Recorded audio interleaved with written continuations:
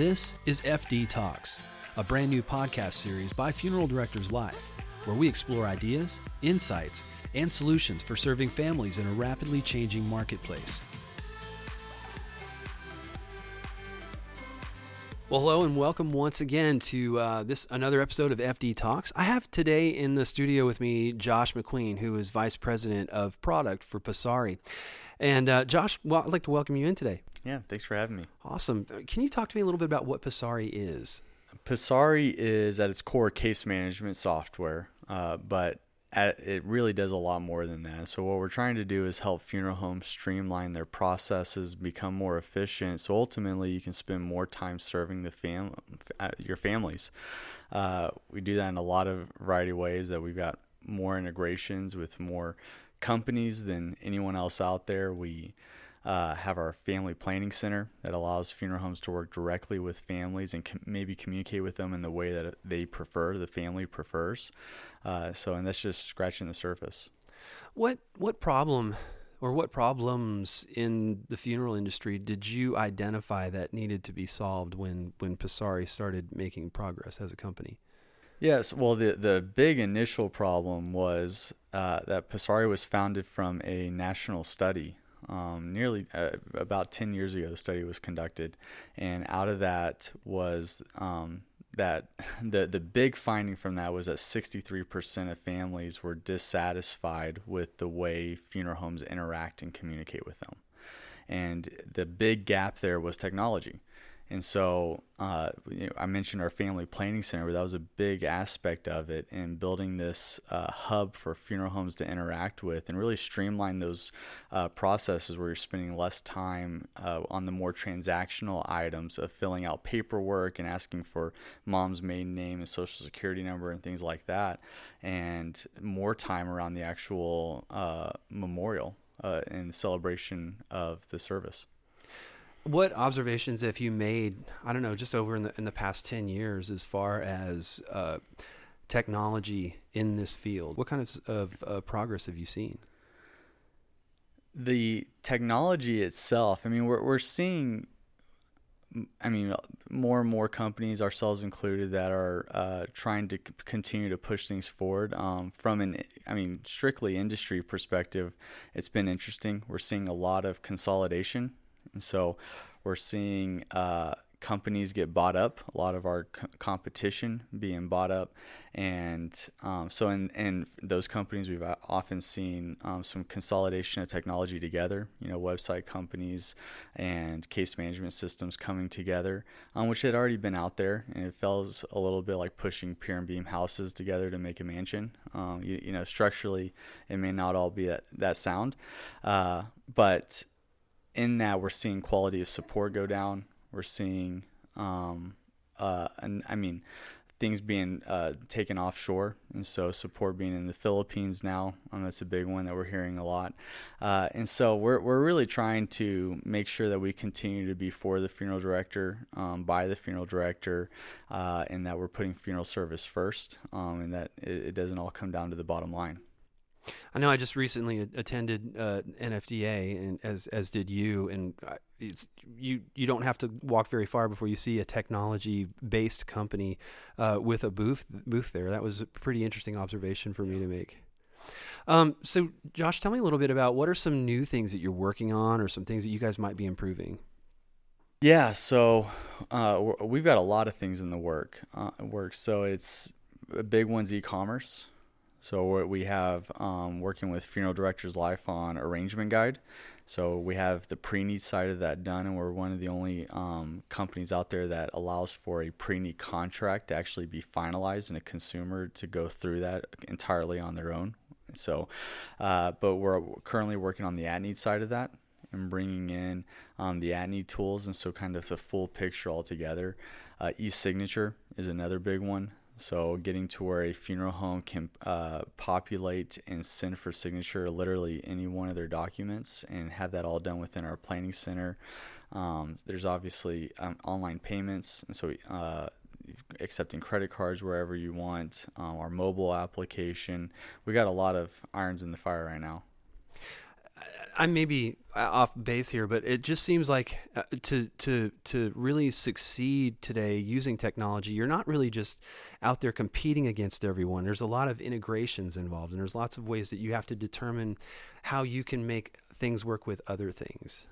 Yeah, so much of the value of our system is, its core, it's essentially a digital filing cabinet, but we're trying to be a lot more than that. And so being the central hub of a funeral home's operations, we try to make it as easy to send and share data wherever you need it to go. So one of the ways we've really tried to do that is through our public API. So you mentioned all of the companies that are at NFDA, the technology companies. Well, a lot of them come up to us and want to integrate with us, which is fantastic. But instead of prioritizing that into our roadmap and, prioritizing it over e-signatures or something else, we've made it as easy as we possibly can for other companies to tie into us. And we literally hand them this API documentation and say, let us know when you're ready. We'd love to connect. So, it's a big piece of what we do in trying to streamline those operations and really allow a funeral home to pick and choose who they want to work with while still keeping all their data in one place.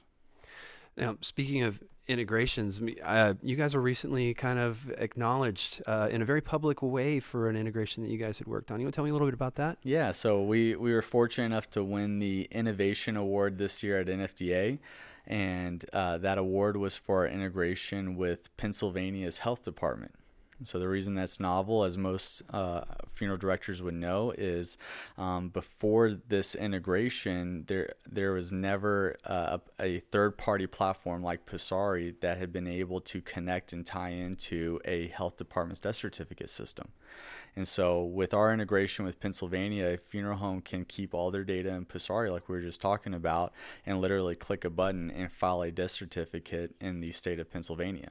So the innovation within that is the precedent it sets for kind of a case study for other states and saying, here's what this can look like. Here's how we're doing it securely, keeping all the information where it needs to be.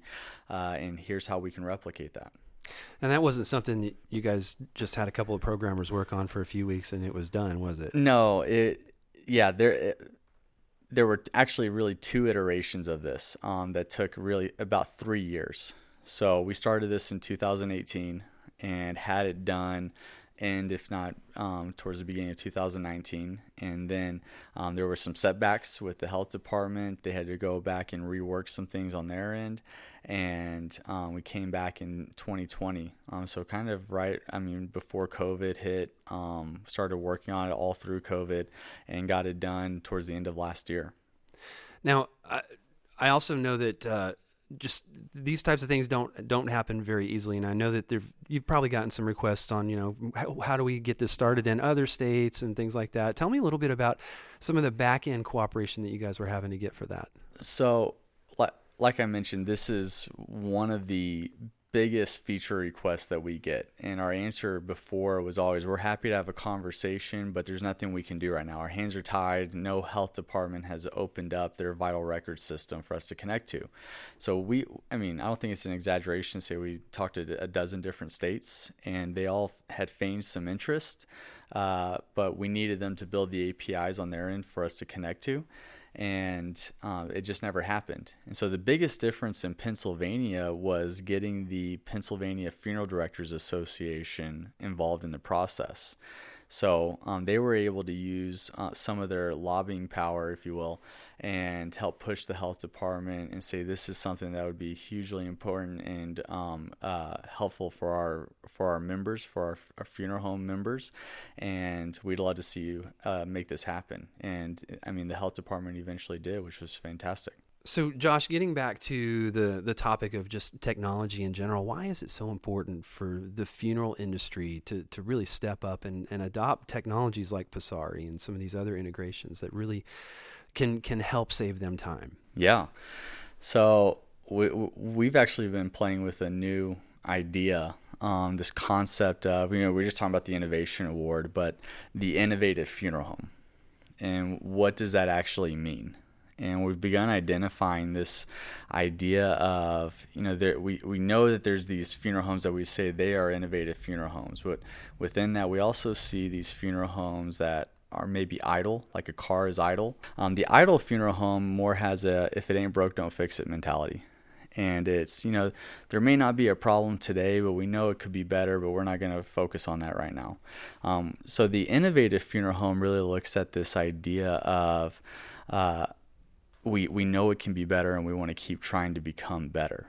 And so technology is a aspect and a component of that, but it's not the entirety of it. So there's this concept known as Levitt's diamond model. And in that, it talks through this idea of a diamond, and each corner is people, process, structure, and technology. And the understanding that as you tweak one, it's going to affect the other three. And so really what innovative funerals do in regards to technology is they're looking at what's the best way that we can serve our funeral consumers and how can we use technology to improve that service. But then they're also looking at it in relationship to their processes, to their people, and to their structure, and saying that if we implement this new technology, how do we need to adapt those other three areas to make sure that we are continuing to push the whole business forward and ultimately serve these families as best as we can. We're somewhat, as Seth Godin would say, trying to create this tribe of innovative funeral homes, or those that aspire to be an innovative funeral home. I think those are the ones that are going to most correctly align with success anyway. Right. I'm sure that you've identified over the years some sort of a process or a way that these things happen where suddenly you see that light bulb go on and the funeral director goes, or the funeral home owner goes, hey, I need to do something. At what point do they engage a technology company, and what does that process look like? Yeah, normally there's a trigger event. It's something has gone wrong. So, in the past year it's been COVID. That I remember 5-6 years ago when we were first getting going with Passari, and we were showing people our planning center, and literally getting kicked out of funeral homes and being told, you're trying to take the funeral director out of this out of the equation. You just want the family to do it all themselves, or what are they paying me for if they're filling out all the paperwork? And the light bulb, when COVID hit, was like, oh, okay. We do have to have technology options to communicate. And so often in Passari specifically, the light bulb is realizing that it's not about forcing people to use technology a specific way, but about giving them the options to communicate the way they prefer. So it's often we don't realize that there's these, we call them clicking collars from this study that I mentioned earlier, with these segments of consumers that prefer technology, that you're actually forcing them to interact with you in person and to sit down and get, have them watch you fill out paperwork when they would actually prefer to just provide that all to you the night before.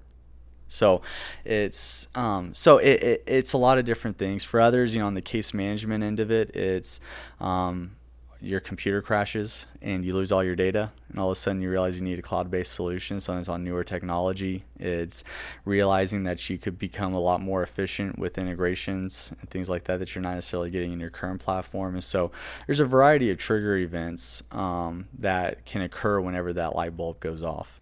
And you were just talking about, that disintermediation of the funeral director that they were so afraid of when you start incorporating technology. What has been the reality? Has there been disintermediation? Because in my experience, in the funeral homes that I've been in, people are glad to be back in funerals. They're glad to be back in the funeral home, and they're glad to be, being able to spend that face-to-face time. But it's more of I would say like a blended experience. What are your thoughts? Yeah, absolutely. So that blended experience has for sure been there, that you'll have people that want to start online and finish in person.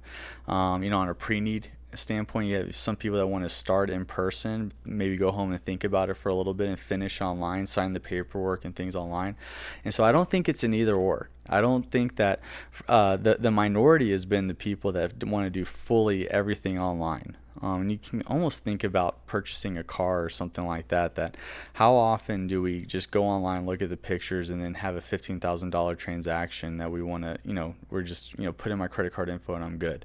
And so more often than not, you're going to start that transaction online, but you want to go and, to the dealer or to the place, give it a test drive, ask questions, things like that. And that's more often what we're seeing.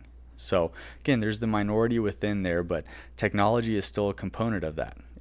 They don't want to walk in and just have salespeople, and not to say that funeral homes do this, but at a car dealership, and I guess that's not maybe the best example, but car dealership where I just want to browse and you got salespeople badgering you the entire time. It's let me do it on my couch. Let me kind of browse and figure out and orient myself on my own first, and then I'll come to you when I'm ready to have a conversation. So in your experience, what is success starting to look like for the funeral home who does start engaging in more technology and is seeing some growth? Is that happening? Yeah. So, I mean, success is a relative term. So let's just pretend it's the opposite of failure for the sake of this conversation. Yeah. So I think, again, success is probably this idea of providing options. And it's at the very beginning of the process as a family hits your website. It's that they're seeing that there's options available and how to communicate. So in this study that we were founded out of, there was kind of a changing of a guard. And so all of this is on our website, by the way. It's psari.com/NFC as a new funeral consumer. And from that, there's segments that have been identified. And there's this changing of the guard. And essentially, on one half, you have this half that does not prefer technology, which is fine. But there tend to be an older generation. You have a new half that's younger, that's coming into play, that does prefer technology. One of those segments is what we call a dead ender. They're the direct cremation. They don't see any value in a funeral at all. They just want the cheapest, most commoditized option. But if we think about technology, often the companies that are offering the best technology and communication options are the direct cremation crowds, the direct cremation providers. And so as this new wave of funeral consumers is coming in and they are looking and seeking for those technology communication options, they're only finding that in the direct cremation providers. And so these click-in callers, or what we call solo seculars, these other two segments that we actually have data that says they're willing to spend money on a funeral and on a service and everything else. They're going to the direct cremation providers because those are the only ones that are providing them the options to communicate in the way they prefer. So to me, success is about adapting your business to reach this new funeral consumer that's been coming in for the last 10 years and has just escalated even more because of COVID.